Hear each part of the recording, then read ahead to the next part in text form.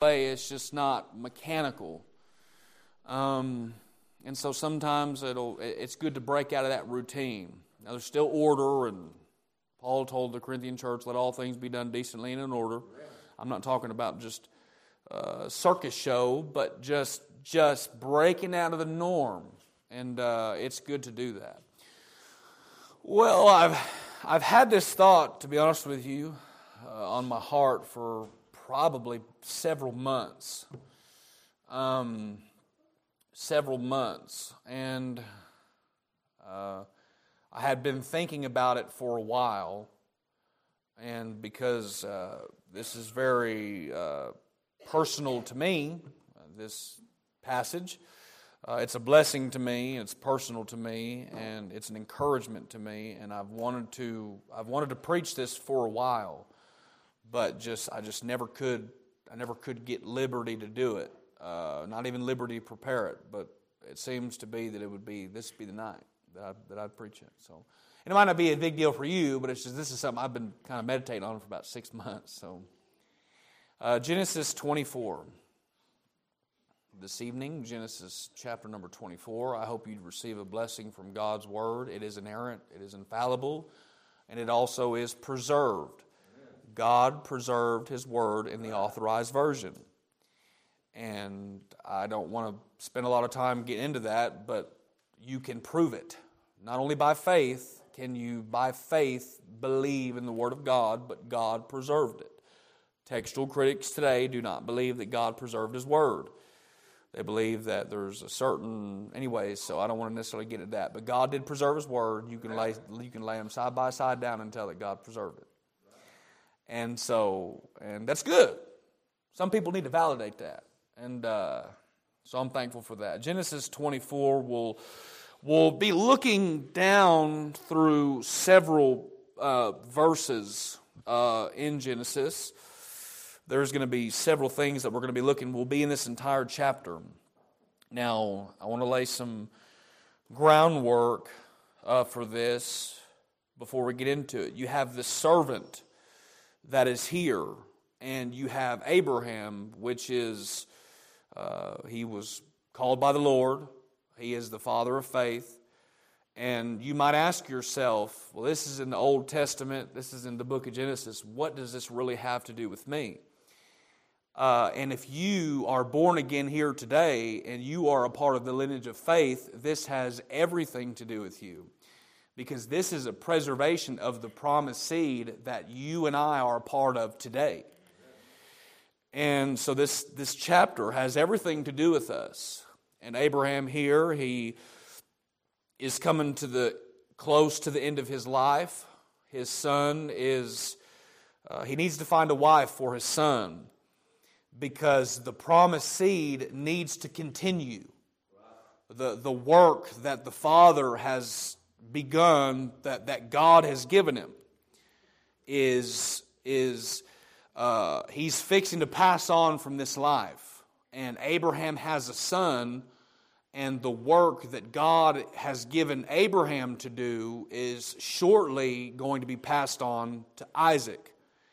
And there is a particular blessing that we can find in the Scriptures whenever we look and we read about this. This is a continuation of the lineage of faith. And not only is that relevant for us today, but we can find some similarities in that maybe the Father has prepared a work for you to do. And God is using Abraham to prepare you, Isaac, for the work of the future that you're going to do. And it's a big work. It's important. Isaac played a key role in the preservation of the promised seed. And Abraham set that up for him. And we're going to see that here in a minute.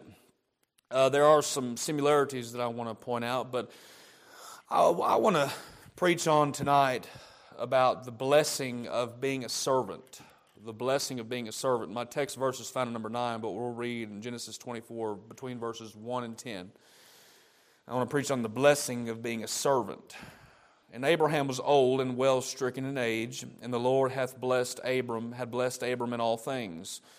And Abram said unto the eldest servant of his house that ruled over all that he had, Put, I pray thee, Abraham saying, Put, I pray thee, thy hand under my thigh, And I will make thee swear by the Lord God, or swear by the Lord, the God of heaven, and the God of the earth, that thou shalt not take a wife unto my son of the daughters of the Canaanites, among whom I dwell.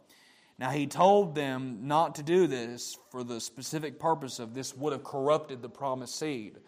Now if you read the book of Galatians, he talks about that seed and that promised seed, and that seed is Christ. And you and I are children of Abraham by faith in Christ Jesus. So we're a part of this lineage that we're reading about right here. So as Abraham is doing this, he's telling the servant that I've got a work for my son to do. And you are going to be a role in preparation and preservation of this promised seed. So he says right here, but thou shalt go unto my country and to my kindred, and take a wife unto my son Isaac. And the servant said unto him, peradventure the woman will not be willing to follow me unto this land. Must I needs bring thy son again unto the land from whence thou camest? And Abraham said unto him, beware that thou bring not my son thither again. The Lord God of heaven, which took me from my father's house and from the land of my kindred, and which spake unto me, and that sware unto me, saying, unto thy seed will I give this land, he shall send his angel before thee, and thou shalt take a wife unto my son from thence. Verse number 8, the servant says this, if the woman will not be willing to follow, or Abraham says this, if the woman will not be willing to follow thee, then thou shalt be clear from this my oath, only bring not my son thither again. And the servant put his hand under the thigh of Abraham his master, and sware to him concerning that matter. And the servant took 10 camels of the camels of his master, and departed, for all the goods of his master were in his hand, and he arose and went to Mesopotamia unto the city of Nahor. Now I'll conclude my reading right there. We will travel down through, because I want to connect this all together. But I have a specific purpose in why I'm delivering this message, and this could be for you. This could be something that you can glean from that might help you. So my text verse is in verse number 9, where the servant puts his hand under the thigh of Abraham his master and swore to him concerning the matter. And I want to take a few minutes to preach to us tonight about the blessing of being a servant. Let's pray. Our Father, we do thank you for the wonderful night, the wonderful day that you've given us. We thank you for the truths of your word that are so real to our hearts. Lord, we thank you that not only is your word authoritative, but it's powerful, but we know, Lord, by faith, and not only by that we know of a truth that your word is preserved. What a blessing and a joy that it is, that you are a God, a great God, who preserveth your word, you keepeth your word. Lord, we can have comfort and power in your word. We know that this is the word of God. And I pray these people here would receive a blessing, that you would nourish their souls. Lord, you are the God who knows what we are in need of, and I pray that you might touch somebody here today, that you would help them here today. We do pray and ask these things in Jesus' name. Amen. So the blessing of being a servant. Now, every individual in the work of the Lord has a place. You in the Lord's work have a place. Everybody that is a part of the body has place. You have value. You are significant. You play an important role in your work and in your service. You might say, well, I don't teach a class, or I don't play the piano, or this is what I don't do, right? And but I want you to know that. So you can't, for example, when you're just dealing with your child, if you just spank a kid all the time, but you never exhort him, if you never admonish him, if you never encourage him, if you don't admonish him, lift him up, compliment him, help him, if you just spank him all the time and just do what I say when I say to do it, because that's how I'm saying to do it. You see what I'm saying? And if we do that, what that does is that it ends up provoking him to wrath. So church members are the same exact way. you have got to be, you can't just be rebuked all the time. You have got to be admonished. You've got to be helped. You've got to be strengthened. You've got to be edified. And I want to tell you tonight, in the Lord's work, you are very much valuable in the contribution, whatever it is that you do. Everybody does not do the same thing, but the body has different operational aspects to it. There are things that you do that I do not do, and there are things that I do that you can't do. That doesn't mean that one is more significant than the other. I mean, my hand is really important. I mean, I work, I've got to have my hand. I've got to have the strength in my hand. I need my hands. And I need my feet. And if you take off my hand or my feet, they are both essential to my body. And you are, I want to say this is important. We're talking about everybody in the Lord's work has a place. You are an important vessel. You have value. You have dignity. You are an important part of the Lord's body. We're talking about the blessing of being a servant. Now, some servants have a place plowing and feeding the cattle. That's their job is to work out in the field. Their job is to take the direction from the master and to go out in the field and do what is required of him, because that is what the master tells the servant to do. His obligation is to fulfill the commands of the master. Here in our text, you have a father who is fixing to pass on from this life, and he has prepared this great work. You're going to see later on that this servant goes to the city of Nahor, and he has spent years and years. Now it's under the Lord's hand, the Lord's provision, the Lord's done. It's the Lord's work. But he has blessed Abraham in all things. He's made Abraham very rich.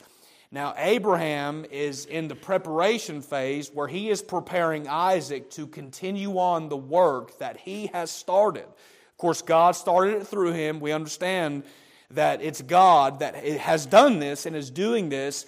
But what I'm saying, he has chosen to use Abraham and he has chosen to use Isaac. And Rebekah played a very key role too. Isaac could not have done what he did without Rebekah. Rebekah was very valuable in the life of Isaac. And I know we know that. I'm just saying that to admonish us. Isaac could not have done what he could have done without Rebekah. And so what I'm saying here in the Lord's work is we all have key roles. And the blessing of being a servant. Now, the servant's role was not the same role as the son's role. He did not have the same role as the son. And we're going to see that here in a minute. We're talking about the blessing of being a servant. Now, we're talking about the father and we're talking about the son, but we see here this servant. And he was instructed, Abraham's servant was instructed to go and get a wife for Isaac to continue on the work that the father has started. And he tells his servant that you are going to go to my land, you're going to go out there and you're going to do what I'm asking you to do. I'm paraphrasing it, but he's telling him you're going to go out there and do what I'm asking you to do, because I don't want my son to be corrupted with the nations that are around him. I don't want my son to be I don't want my seed and what I've done in my work and my labor. The father didn't want his work and his labor to be corrupted by someone that was not kin to him directly. And that's why, and we're talking about the preservation of the promised seed and how that is important to us. But I want to say this first, that Abraham's servant was entrusted to fulfill his master's will. Now, Eleazar, this is who I believe that it is, though he is not named. Now, if you read earlier in the passages of Scripture, before Isaac was born, I believe Eleazar is not named in this chapter because his name is not important. It's not his name that's going to continue on. Eleazar's name was not mentioned here because the servant did not have the same significance that the son was going to have. And the servant had, he was entrusted to fulfill his master's will. And he was to go, his commission was to go and to get a wife for Isaac. Now, and I want to say this to us that are here tonight, the significance and how this relates to us. Not only are we a part of the promised seed, but even as Abraham's servant was entrusted to fulfill his master's will, in that he was commissioned to go get a son for Isaac, I want to say that you and I, we as servants, have been entrusted to fulfill our master's will. In that we were, 1 Thessalonians chapter number 1, verse number 4, we were allowed of God to be put in trust with the gospel. Paul says, even so we speak, not as pleasing men, but God, which trieth our hearts. And so we as servants, as the servants of our Lord Jesus Christ, have been entrusted to fulfill the Father's will.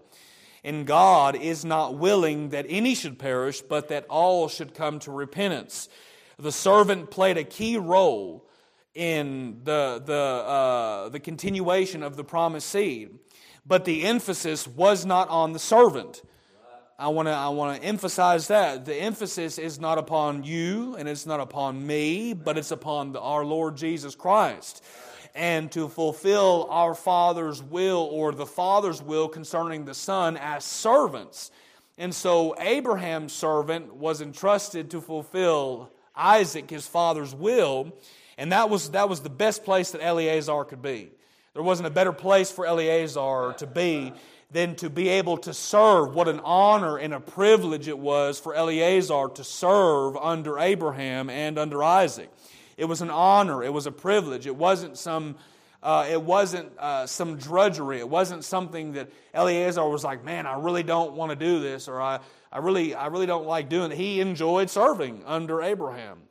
It was a blessing, and we as servants have been entrusted to fulfill our Father or our Master's will as well. Mark chapter number 16, don't turn there, I'll just read it. Verse number 15 says, go ye in all the world and preach the gospel to every creature. So even as Abraham's servant was entrusted to fulfill his master's will and to go get a bride for his son, you and I are a part of the Father's work today, in that God is using you and I to prepare a bride for His Son.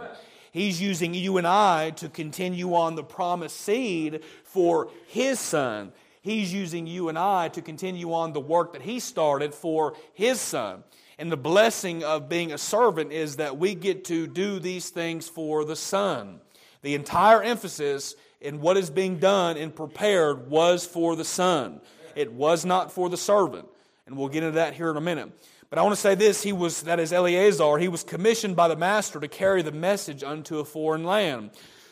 Abraham told him in verse number 9, or in verse number, let's look back in our text in verse number 10, that he was to go unto the city of Nahor. So he was to go unto Nahor, and he was to go and get a wife for Isaac.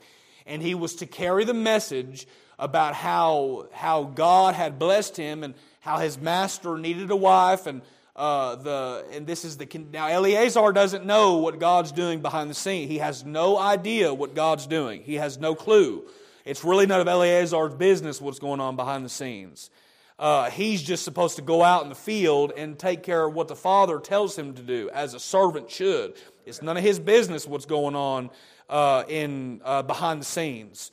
His only concern is what the master tells him to do. He is to obey the instructions concerning him.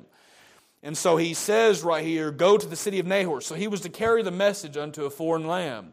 And I thought about the similarities of the gospel and this servant, how you and I are commissioned to carry the message of the master unto a foreign land. Now, I'm going somewhere with this, and I have a purpose to which, but there's multiple applications. I hope you're able to follow along with what I'm really saying. I'm preaching about 4 different topics at one time, so I hope you pay really close attention. You might get something from this tonight. I'm not just simply taking Genesis 24 and just reading a couple verses and but I'm making about 3 different times. I'm preaching about 3 different messages condensed in one, and this will help you today if you'll get it. And so he was commissioned to carry the master's message unto a foreign land. And Eleazar was privileged to do this. He counted it an honor to serve under Abraham and Isaac. It wasn't a burden to do it. He was privileged to do it. It was an honor there wasn't a lot of people that got to serve under Abraham. I mean, can you count on your hand? I mean, I know he had 70 people that came out, but none of them are named specifically except Eleazar. And so what I'm saying is it was a great honor. He counted it a great honor and a privilege to serve under that who God had placed him under. There are blessings to being a servant. So he was commissioned by the master to carry the message unto a foreign land. Or you could say in verse number 10, as we continue to read, that Eleazar was Abraham's ambassador to Mesopotamia. He was Abraham's ambassador, and you'll understand what I mean here in a second. Look at verse number 10. And he arose and went to Mesopotamia unto the city of Nahor. So he was Abraham's ambassador. Abraham gave him specific instructions, or a commission, if you will, and we can liken that unto maybe the Great Commission, in that we are commissioned to go ye in all the world and preach the gospel to every creature. But he was Abraham's ambassador to a foreign land. Now, Abraham was from that country, but Eleazar wasn't. And so Eleazar wasn't connected to the family. He was a servant of the family. And he had a special role in that he was able to fulfill the master's will. He was Abraham's ambassador to Mesopotamia. You know, you and I are ambassadors of a heavenly country for our Lord Jesus Christ. We are able, by His wonderful grace, as after we have been born again, we've become citizens of a heavenly country. And the Bible says that Abraham looked for a city whose builder and maker was God. And so he looked for a future city. And if you're sitting here tonight in this service and you're born again, the Scripture says in 2 Corinthians chapter number 5, now then, after He has committed unto us the word and the ministry of reconciliation, now then, we are presently ambassadors for Christ. 2 Corinthians chapter number 5, between verses number 18 and 21, Paul says, now then, we are ambassadors for Christ. So we're talking about the blessing of being a servant. Now I want us to look at for a few moments as we continue about the character of Eleazar. Okay? The character of Eleazar. Look in verse number 1. And Abraham, whenever Abraham was old, we're going to be looking just through this, but I'm going somewhere with this, and this has purpose. And Abraham was old and well stricken in age, and the Lord had blessed Abraham in all things. Now look in verse number 2. And Abraham said unto his eldest servant of his house. So he was Abraham's eldest servant. Now in the Lord's work, you could say that this was the Lord's work, by the way. Eleazar had been with Abraham the longest out of everybody that Abraham had. Now that could have been in age, or that could have been in years of service. We don't really know. It could have been maybe age. But the longer that I go in the Lord's work, and the longer that you go, for those of us that are in the Lord's work, there's a time of growth and development. And so Eleazar was Abraham's eldest servant. And those that are seasoned, I thought about those that are seasoned in the Lord's work. You know, people, for example, just getting off subject for a minute, and I believe that this is relevant. I overheard people asking my wife questions about, do we need this, or is this something that we need? And that's good. We're all working together. But I told her just when her and I were talking that you just yield yourself unto the elder. We are to yield ourselves unto the elder, because when younger people are put in a position of authority before it's time for them to, it causes them to err. And don't misunderstand. It's not a negative or a bad thing. It's my obligation to watch and look out for weaknesses that might be there. And so before an issue happens, I correct that before it could be an issue. And so what I'm saying is I'm saying that, back to what we were saying, that he was his eldest servant. He was seasoned in the Lord's work. He had been with Abraham. He had been with the Father the longest. And as you go and continue on with God, I'm sure that there are things in your development that there are things that 40 years ago you have learned as a Christian. You thought, man, I've changed my mind on a lot of things. And Eleazar had been with God for a long time. He had been with Abraham for a long time. He was his eldest servant. He was seasoned. Not only that, but Eleazar in his character, he was faithful. 1 Corinthians chapter number 4, verse number 2 says that it is required in stewards that a man be found faithful. So Abraham just didn't send Eleazar out there to interact with his people if he didn't trust him. There was a certain level of trust that Abraham had to his servant in order to be able to interact with whatever he told him to do. There was a certain level of trust.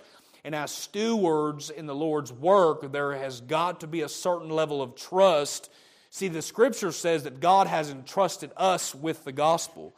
Not that the sufficiency is of us, but it is God who deems us able ministers. The Scripture says He made us able ministers of the New Testament.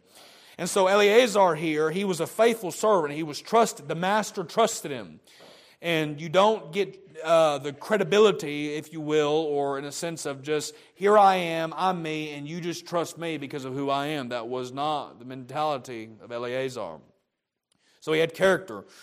But I want to mention this also about Eleazar, that not only was he entrusted to fulfill the master's will, but he had a concern for the credibility of the master. He had a genuine concern for the credibility of his master. Now, you'll see what I mean. Look in verse number 34 of the same chapter. This is after he gets here, okay? Now, he goes on his journey. Abraham sends him on his journey. He gets there, and now he's sitting. Praise God that Eleazar, the servant, gets to accomplish the Father's will for the Son. And so now Eleazar, after his journey, we're talking about he had a concern for the credibility of the master in verses 34 through 36. Look, he said in verse number 34, I am Abraham's servant. So he didn't say my name is Eleazar. That's first, okay? He didn't say I'm Eleazar. He didn't say, look at me, man, it's been a long journey. Sure is hot out here. You know what I'm saying? He said, I'm Abraham's servant. I'm coming in Abraham's name. I'm laboring for Abraham. This is Abraham's work. This is not Eleazar's work. This is Abraham's work. So he says right here in verse number 35, the Lord hath blessed my master greatly. And he said, and he has become great, and hath given him flocks and herds and silver and gold and men servants and maid servants and camels and asses. And verse 36, and Sarah my master's wife bare a son to my master when she was old, and said unto him, he hath given all that he hath. So I see in Eleazar's concern that he had a concern for the credibility of the master in his conversation. Now, this was not just this 5-minute journey and they didn't have cars back then, so this was done by beast or by foot. And so it was a substantial journey for Eleazar. It took work and effort and labor on his part, and it was not easy. The work that Eleazar had to do was not easy. It was very difficult. But he had a concern for the credibility of the master in his conversation. You know, whenever Eleazar got to where he was going, when he began to interact with Abraham's people, he didn't say, man, it's sure hot out here.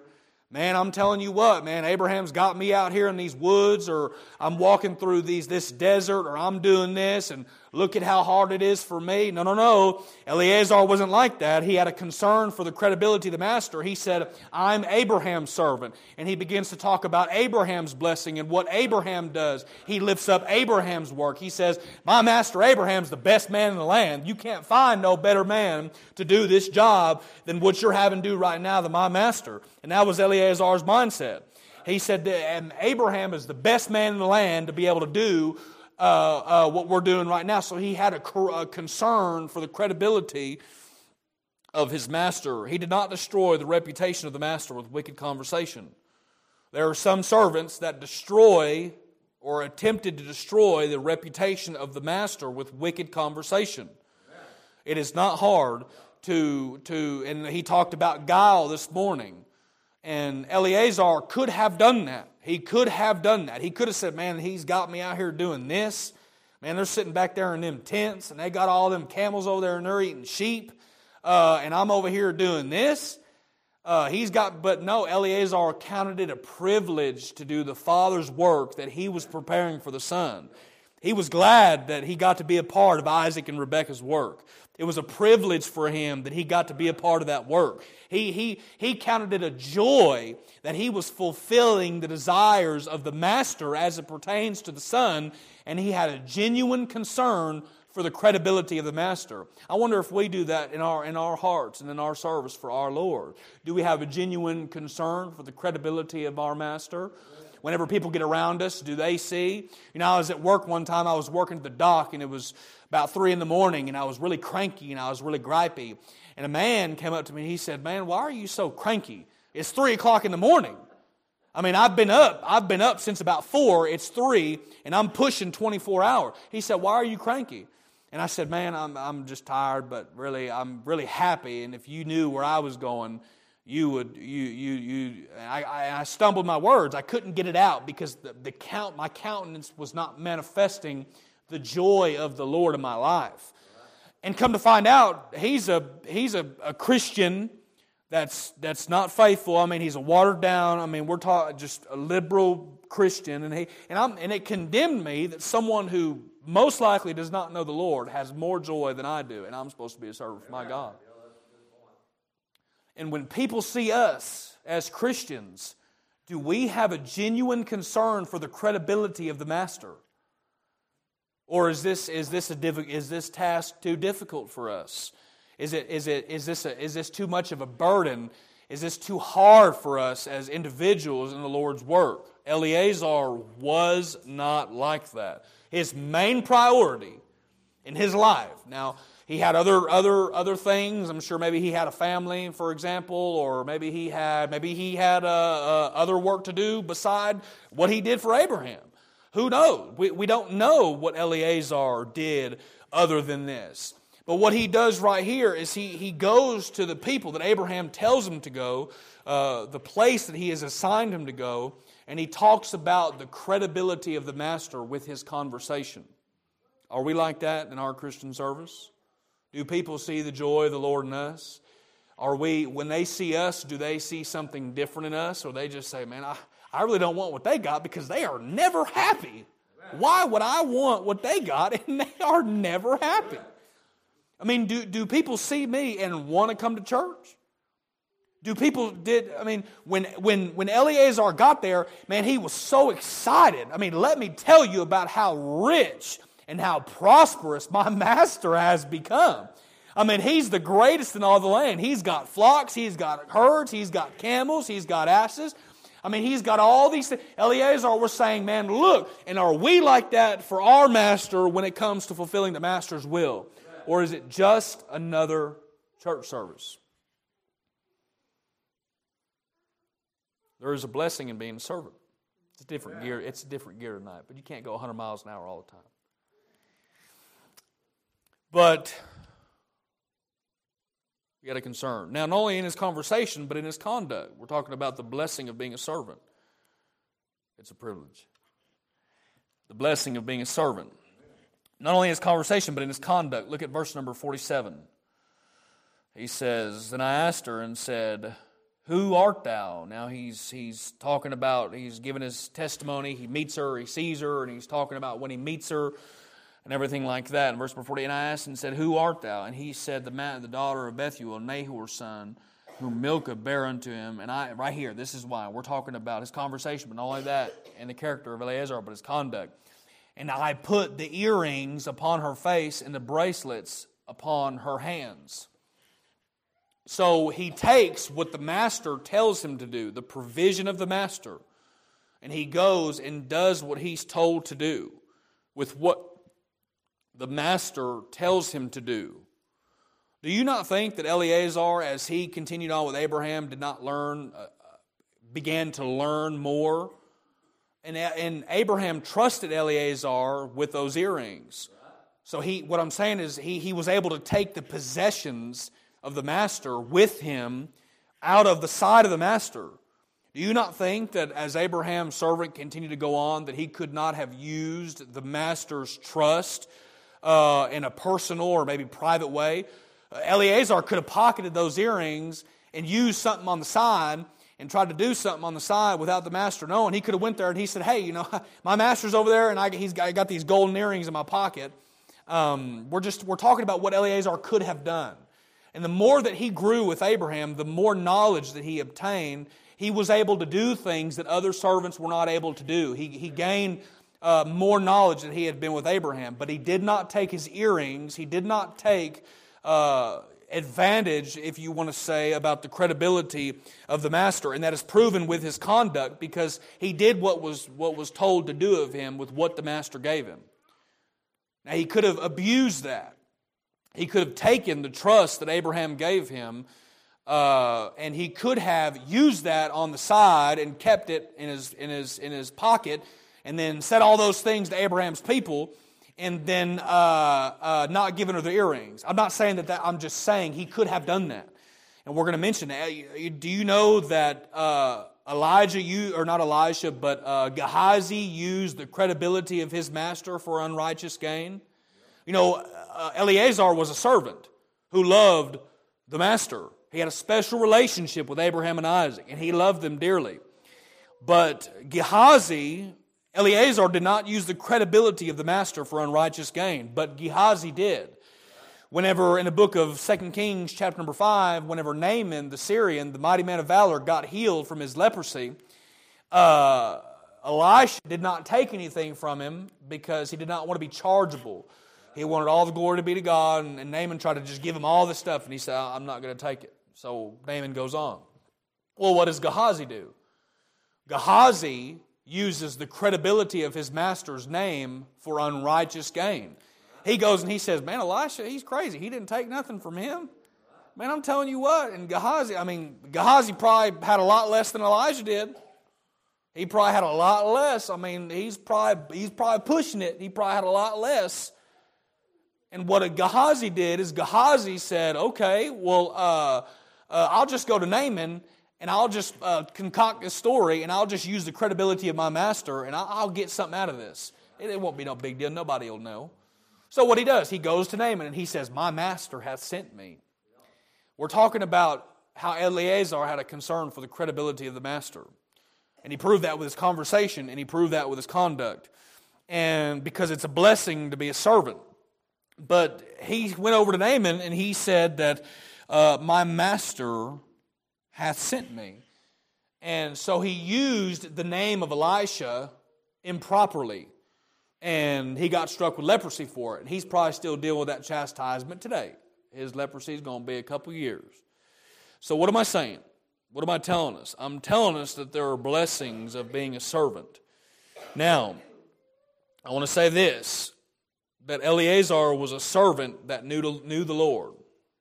It's important for us as servants. You can't be a servant unless you know the Father. You're not going to be able to do the will of the Father unless you truly have a relationship with Him. Now, Eleazar was a servant that knew the Lord. And I want to say this about him, he had a desire to obey the Master's word. There was a genuine desire within him to obey what he was told to do. Obedience is the major mark of a Christian. Obedience to the Word of God. Obedience to what you are commanded to do. In my work and what I do for the Master, I am commanded to do a certain task. I'm commanded to do the task that the Master commands me to do. Eleazar was not, he did not take commands from the sons of Heth.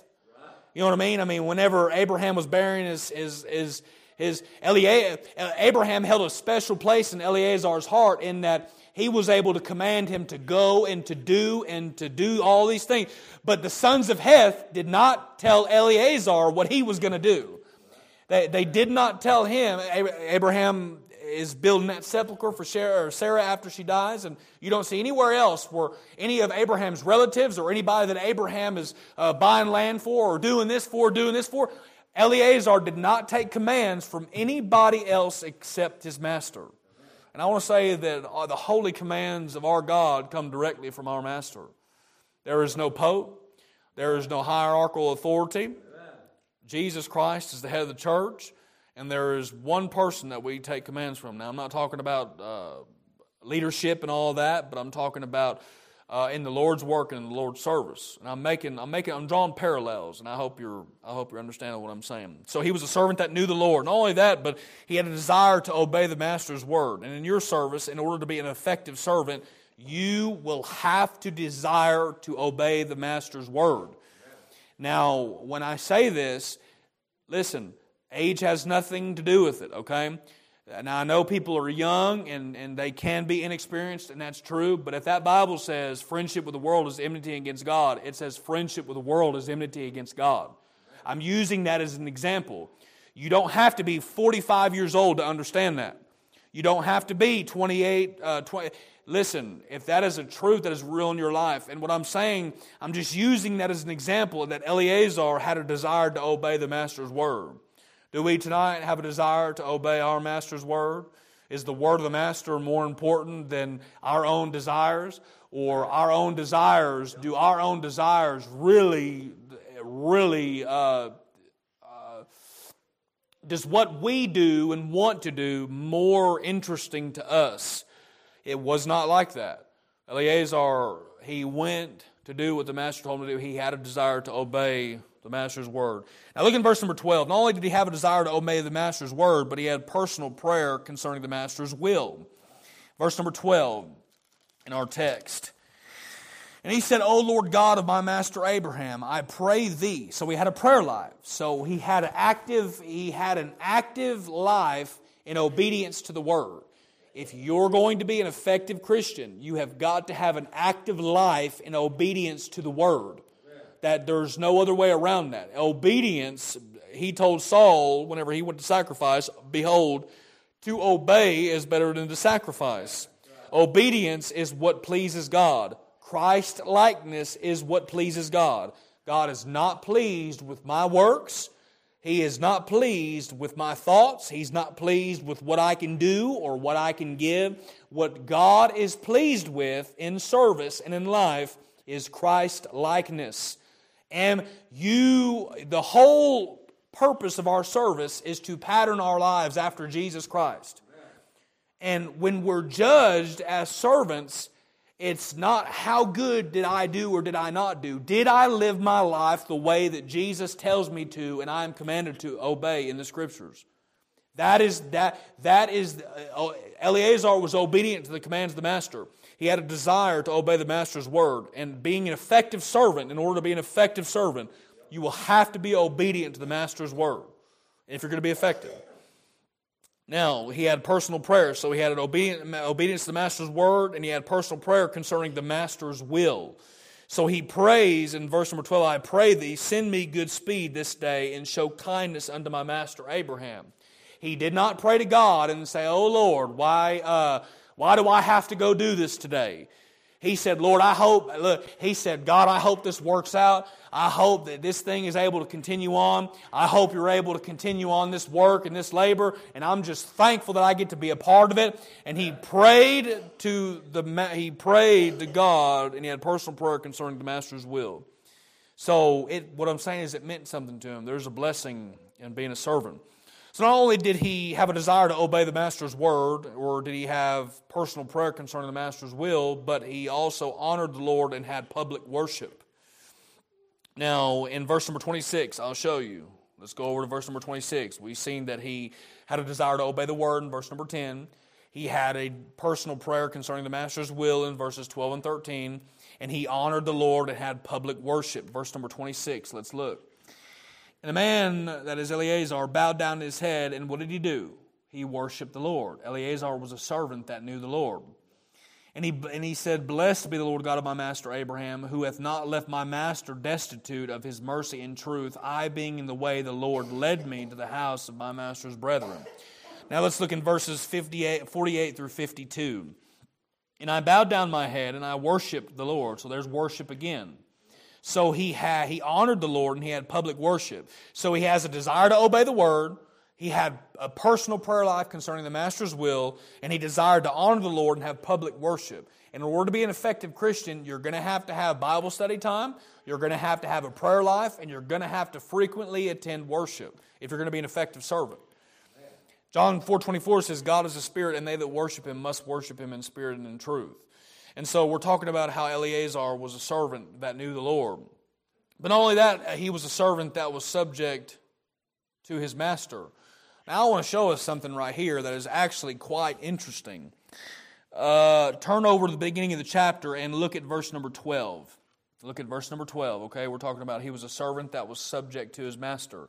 In verse number 12, he said, O Lord, O God of my master. Okay? Still in verse number 12 at the very end, show kindness unto my master. Skip down to verse number 14 concerning Rebekah. At the very end of the verse, thou hast showed kindness unto my master. All right, now I want you to look in verse number 27 of the same chapter. And he said, blessed be the Lord God of my master, Abraham, who have not left destitute of my master. The Lord led me into the way of the house of my master's brethren. And then in verse number 34, I am Abraham's servant. Verse number 35, the Lord hath blessed my master. Verse number 36, my master. Verse number 36, as we continue on, it occurs twice, my master. Verse 37, my master. Verse number 39, my master. Verse number 42, go down and skip there and look. He says again, my master. Verse 44, my master's son. So the same reverence that Eleazar showed for the master, he showed for his master's son. He looked at them the same way. He wasn't that he was any less, he honored them the same way. Just as he honored Abraham, that's the same way he honored Isaac. And so as we keep going on, I want to show you how many times this occurs because it really is of significance. We're talking about he was a servant that was subject to his master. In verse number 48, my master occurs twice. In verse number 49, it says again, my master. If you skip down to verse number 54, at the very end, it says, my master. If you look at 56, at the very end, he says again, my master. And then if you look in verse 65, for he said, this is whenever they continue to go on, and Rebekah looked at Isaac. And again, whenever his servant had said, and the servant had said again, what did he say concerning Isaac? It is my master. So Eleazar did not look at Abraham and say that he's any less because he might have a place of prominence, for example, let's use it in the community. It didn't mean that he was any less valuable. He was very much important. And so what I'm saying here is, I'm saying the blessing of being a servant. And there's a blessing in being a servant in that we get to follow the example that is set before us. The greatest example of a servant that is set before us in the Scriptures is Jesus Christ. Philippians chapter 2, verse number 5 through 11, Paul says, let this mind be in you, which was also in Christ Jesus, who being in the form of God, thought it not robbery to be equal with God. But what did he do? He made himself of no reputation, took upon him the form of a servant. It was made in the likeness of men. What? In being found fashioned as a man, he humbled himself and became obedient unto death, even the death of the cross. Wherefore, all these things that I've mentioned, we're talking about the example of the service of Jesus Christ. Wherefore, all these things God hath highly exalted him. Amen. That he hath given him a name that is above every name, that in the name of Jesus every knee shall bow, and every tongue shall confess to the glory of God, that Jesus Christ is Lord of the glory of God. So what am I saying? He was a servant that was subject to the will of his master. My master occurs 20 times. It occurs 20 times. What I'm saying in his conversation, that was the emphasis. That what was important in his life. What he was passionate about. What mattered to Eleazar was that the father's work continue on to the son. And that Isaac and Rebekah continued on the work because it was the Lord's work. The servant's passionate about the Lord's work. He doesn't care. The marks of an effective servant, he's not selfish. He doesn't care about self-notoriety. He doesn't care about his name. His name is not important. It's not what people think about Eleazar. It's about what people are going to think about Isaac. Isaac is going to be the one that continues this thing forward. Isaac is going to be the one that the promised seed continues to go through. And Eleazar had a prominent role in Isaac's success. And he was thankful to God that he was able to do it, and it was a blessing to him to do it. He did not, everything that was being done was prepared for the son. Get this, there was no preparation made for the servant because the servant was not important. But also this, the servant had no resentment toward the master because he wasn't doing the same thing for him. You know, most people think that, oh, well, they're doing this for them, so they're entitled to do it for me because of who I am. And that's the culture of our society today. And Eleazar was like, man, he ain't doing that for me. Man, I'm not getting this stuff. I don't get this. That wasn't his thought. He was thinking, man, this is what a great privilege that I get to do this for these people. It is a great honor and a privilege. There is a blessing in being a servant. I'm so thankful that I get to do this.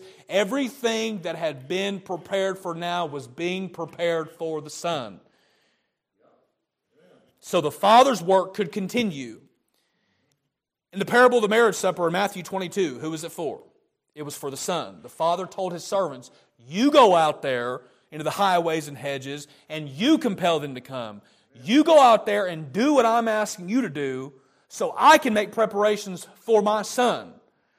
And the blessing of being a servant is that understanding the Father's will, because there is a higher purpose in the work of God than just serving for today. You have been placed in God's body. There is a higher work of God at work in your life that you have been. This isn't just some random work that this just happens. Eleazar was just not really a big deal. It was a very important deal. We're talking about the propagation of the promised seed here. You and I are a part of that seed. Galatians is very clear in that. So this was a very big deal. We're talking about the continuation of the Lord's work. And you and I are a part of that. So Matthew 22, the marriage supper, it was for the Son. The Father sent forth His Son to call them that were bidden to the wedding. And the prodigal son, the emphasis was not on the servants. Though the servants had been there the whole time. I mean, the servants were there when the son wasn't there. You see what I'm saying? The son had left for a little while. The son wasn't there. There was a period of time where the son wasn't there. And he had left the father. But when he came back to the father, the servants didn't say, man, he's been gone. What is it? You know, some of the servants were like, man, he's been gone.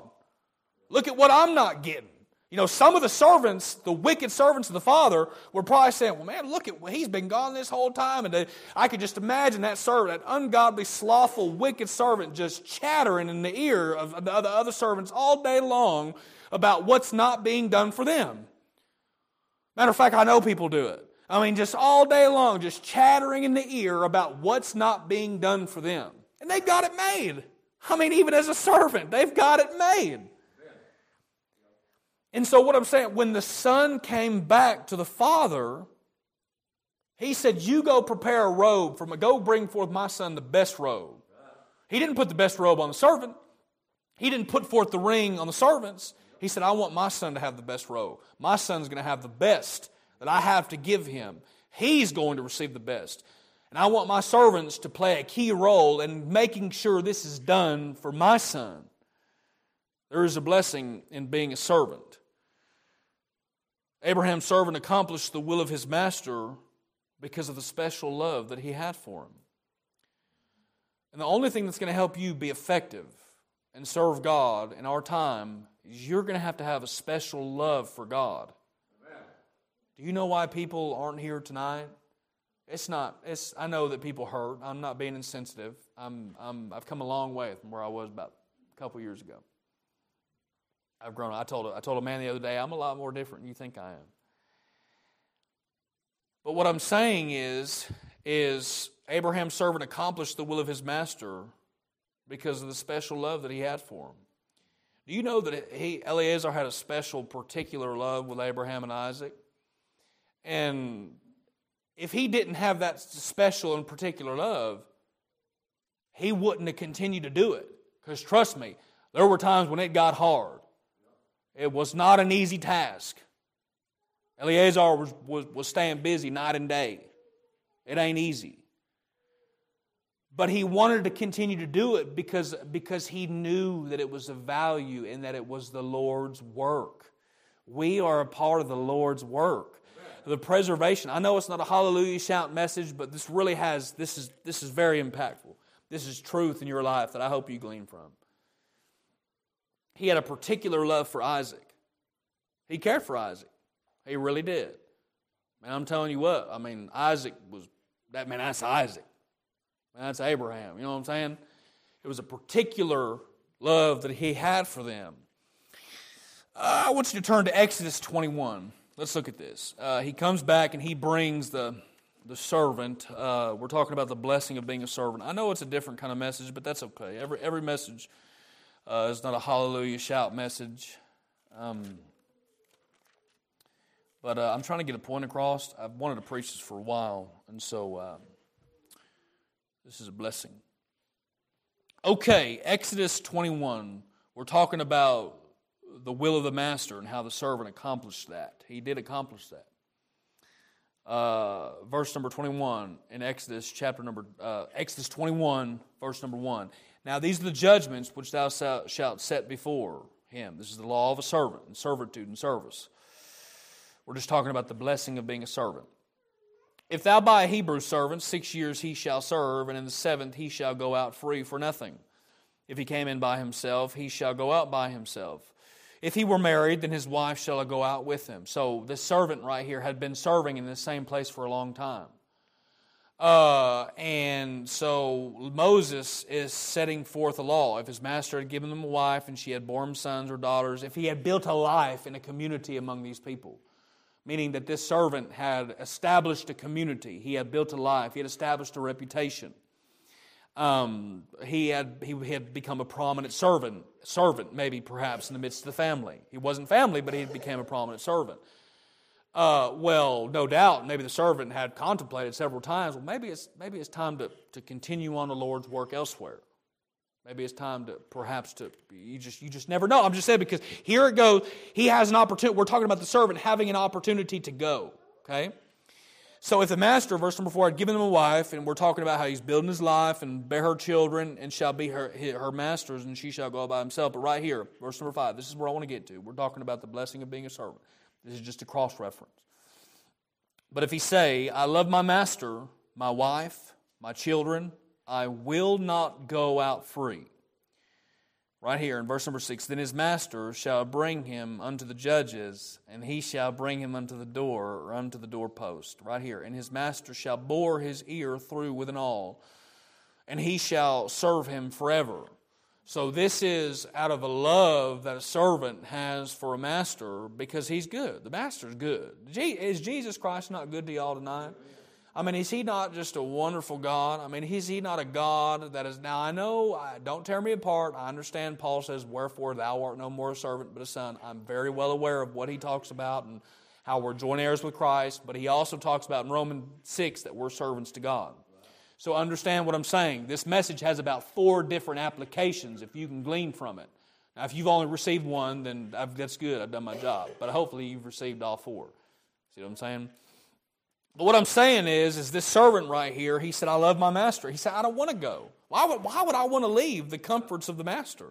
The master is good to me. Man, I can't. I see other people leave, and I'm thinking, why in the world would they want to leave? Because they're not committed. They're not dedicated to ensuring, I'm talking about Abraham and Isaac and Eleazar, they're not committed to seeing Isaac's success, so it doesn't matter to them. It's just a place of service. This servant was committed to seeing the success of Isaac. Abraham's will mattered to him. Why? Not because of Abraham. Just Abraham's just so important. It's just, wow, Abraham's just so cool. It wasn't even the significance of Abraham. Abraham really didn't matter either. He was a sinner just like everybody else. It's just his work was God's work. See, and what mattered to the servant is that he was doing this as a representative for God. So, since Abraham's service and work and labor that God had built up and established, he's passing that on to his son. That meant something to Eleazar because Eleazar was concerned with God's work. Eleazar ain't worried about what am I going to do for God? If Eleazar wants to go out there and do something for God, he could just leave right at them doors and go stand out there in Walmart and do something for God. He don't have to sit there and wait for someone else to do something for him. Do we understand what I'm saying? Do we get that? I'm not talking about people, why isn't it being done for me? Go work for it. Amen. Okay, so this is what I'm saying. I'm talking about the master, and he boring his ear, he shall serve him forever. Now, I wrote this down. It was good. I'm almost done. But I wrote this down, and it was very good. It was very good. And Brother Tim actually touched on it tonight. About the law, about us culturally, about the cultural custom of that day when an Israelite servant did this. It says this act was not prescribed in the law as to be anything shameful. It wasn't a shame. It wasn't the servant taking a low place. That's what Jesus Christ did for you and I. Do y'all know Jesus Christ took a low place for you and I? He made himself of no reputation and took upon him the form of a servant. But it said this about the cultural aspect about boring an ear through all, but it was allowed because of the love, and the allegiance of love was prized more highly than loveless personal freedom. So the liberty and the freedom that the servant got to experience did not mean as much to him as staying with those that were connected to him as far as in his service. So what I'm saying is that to the servant, it was important. It mattered. The work of Abraham and the continuation thereof mattered to Eleazar. Did Eleazar receive the same blessings? No, and he shouldn't have. He's a servant. He knows his place. He knows what he's supposed to do. He's not ignorant of that. But I'm saying this, I thought about that and it struck me odd. It was allowed because of the love, and the allegiance of love was prized more highly than the loveless personal freedom. That meant that what his will did not matter. What he wanted to do did not matter. His goals, his aspirations, his dream, what he wanted to do does not matter. And in the Lord's work and in the Lord's service, what you and I, our aspirations, our dreams, our reputation does not matter. What matters is the reputation of the Master, and how am I representing Him? How do I represent Jesus Christ in my life? That is what matters. Not what people think about me. Most people don't even like me. Most people don't like me. But Paul said, for if I preach to please men, I should not be the servant of Christ. And so you don't intentionally make people not like you. It's just when you deal with people every day in their life about sin, they're not going to like you. And that's okay. And that's okay. The gospel is not going to make everybody like you. But what I'm saying is the will of the Master meant more than the selfish desires of the servant. That's what mattered. Because the Father's work was the Lord's work. And not everybody that was rich in the land that did the same thing as Abraham, theirs didn't matter. It was just carnal gain. But the work of the Master mattered so much because it was blessed by God. It was blessed by God. So what other people's cattle didn't matter. Do we understand that? Does everybody understand what I'm saying? Other people's gold didn't matter. Other people's silver and their camels and their asses, it didn't matter because it was not blessed by God. But you know what mattered?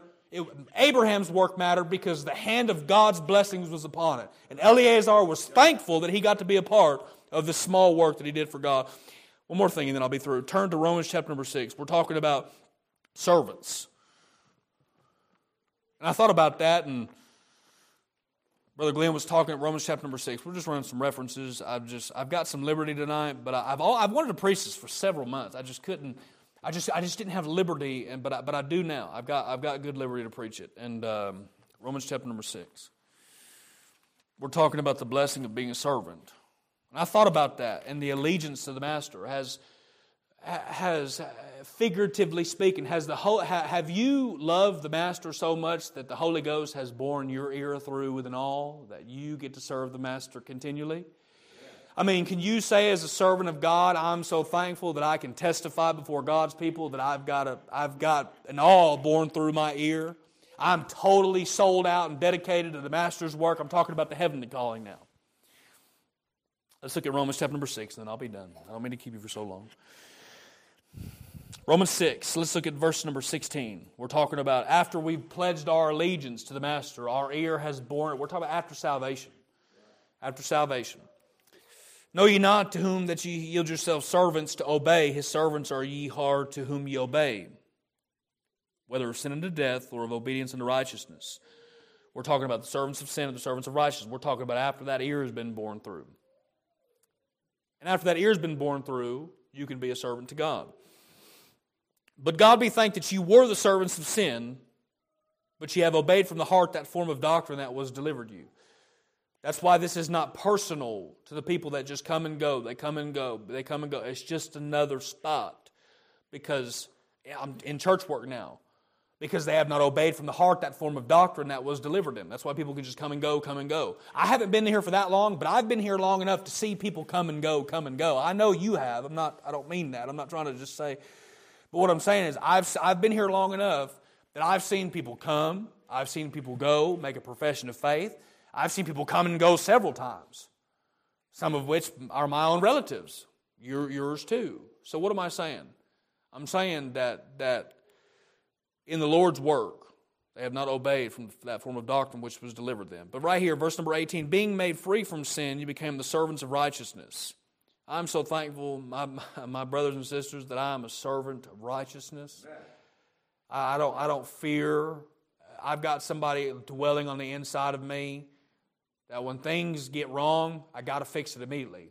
I've got to fix it immediately. It's got to be fixed immediately. And I'm thankful that I can testify before God's people that I have experienced this in my life. This is a real, genuine experience in my life. Right here, being then made free from sin, you became the servants of righteousness. That's post-conversion. I speak after the manner of men because of the infirmity of your flesh, for ye have yielded your members as servants to uncleanness, unto iniquity. We're talking about the blessing of being a servant. Even now yield your members servants to righteousness unto holiness.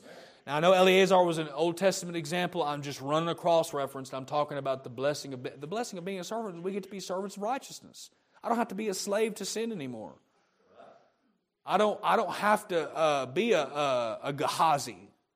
I don't have to take. See, a Gehazi took the grace of God and turned it into lasciviousness, because he took God's grace, if you want to liken it unto this, just in type, and he took God's grace and turned it into lasciviousness. And that's what people who have not experienced true salvation do with what we're reading here today. Right here, verse number 20. For you were the servants of sin, you were free from righteousness. Right here, verse 21. What fruit had ye in those things we are now ashamed? For the end thereof are the things of death. Right here. Being now made free from sin, you become, right here, you become servants to God. Eleazar was a servant who served for a higher purpose. And he understood that. He understood his role in service. And when you find your place in the Lord's work, and you don't try to be something that you're not, you don't try to push yourself through, and you take your place in the Lord's work where you are, who God has made you to be, there is blessing in being a servant. And you know the end result. Eleazar comes back, man, he sees Rebekah, and then he sees her, they take each other to wife, and her people said, "You're fixing to be blessed. You're going to be the most blessed woman in all the land. I mean, in all the land, there's not going to be a more blessed woman than you." And that's what her people said. And so you know what happens. Abraham and has Isaac, and Isaac has Jacob and Esau, and the promised seed is passed through. But tonight we were talking about the preservation of the promised seed, the continuation of God's work, and what it means to be a servant thereof. And how you and I get to be servants in the continuation of God's work. Because what matters is the will of the master and not the selfish desires of the servant. There are blessings in being a servant. Well, I hope you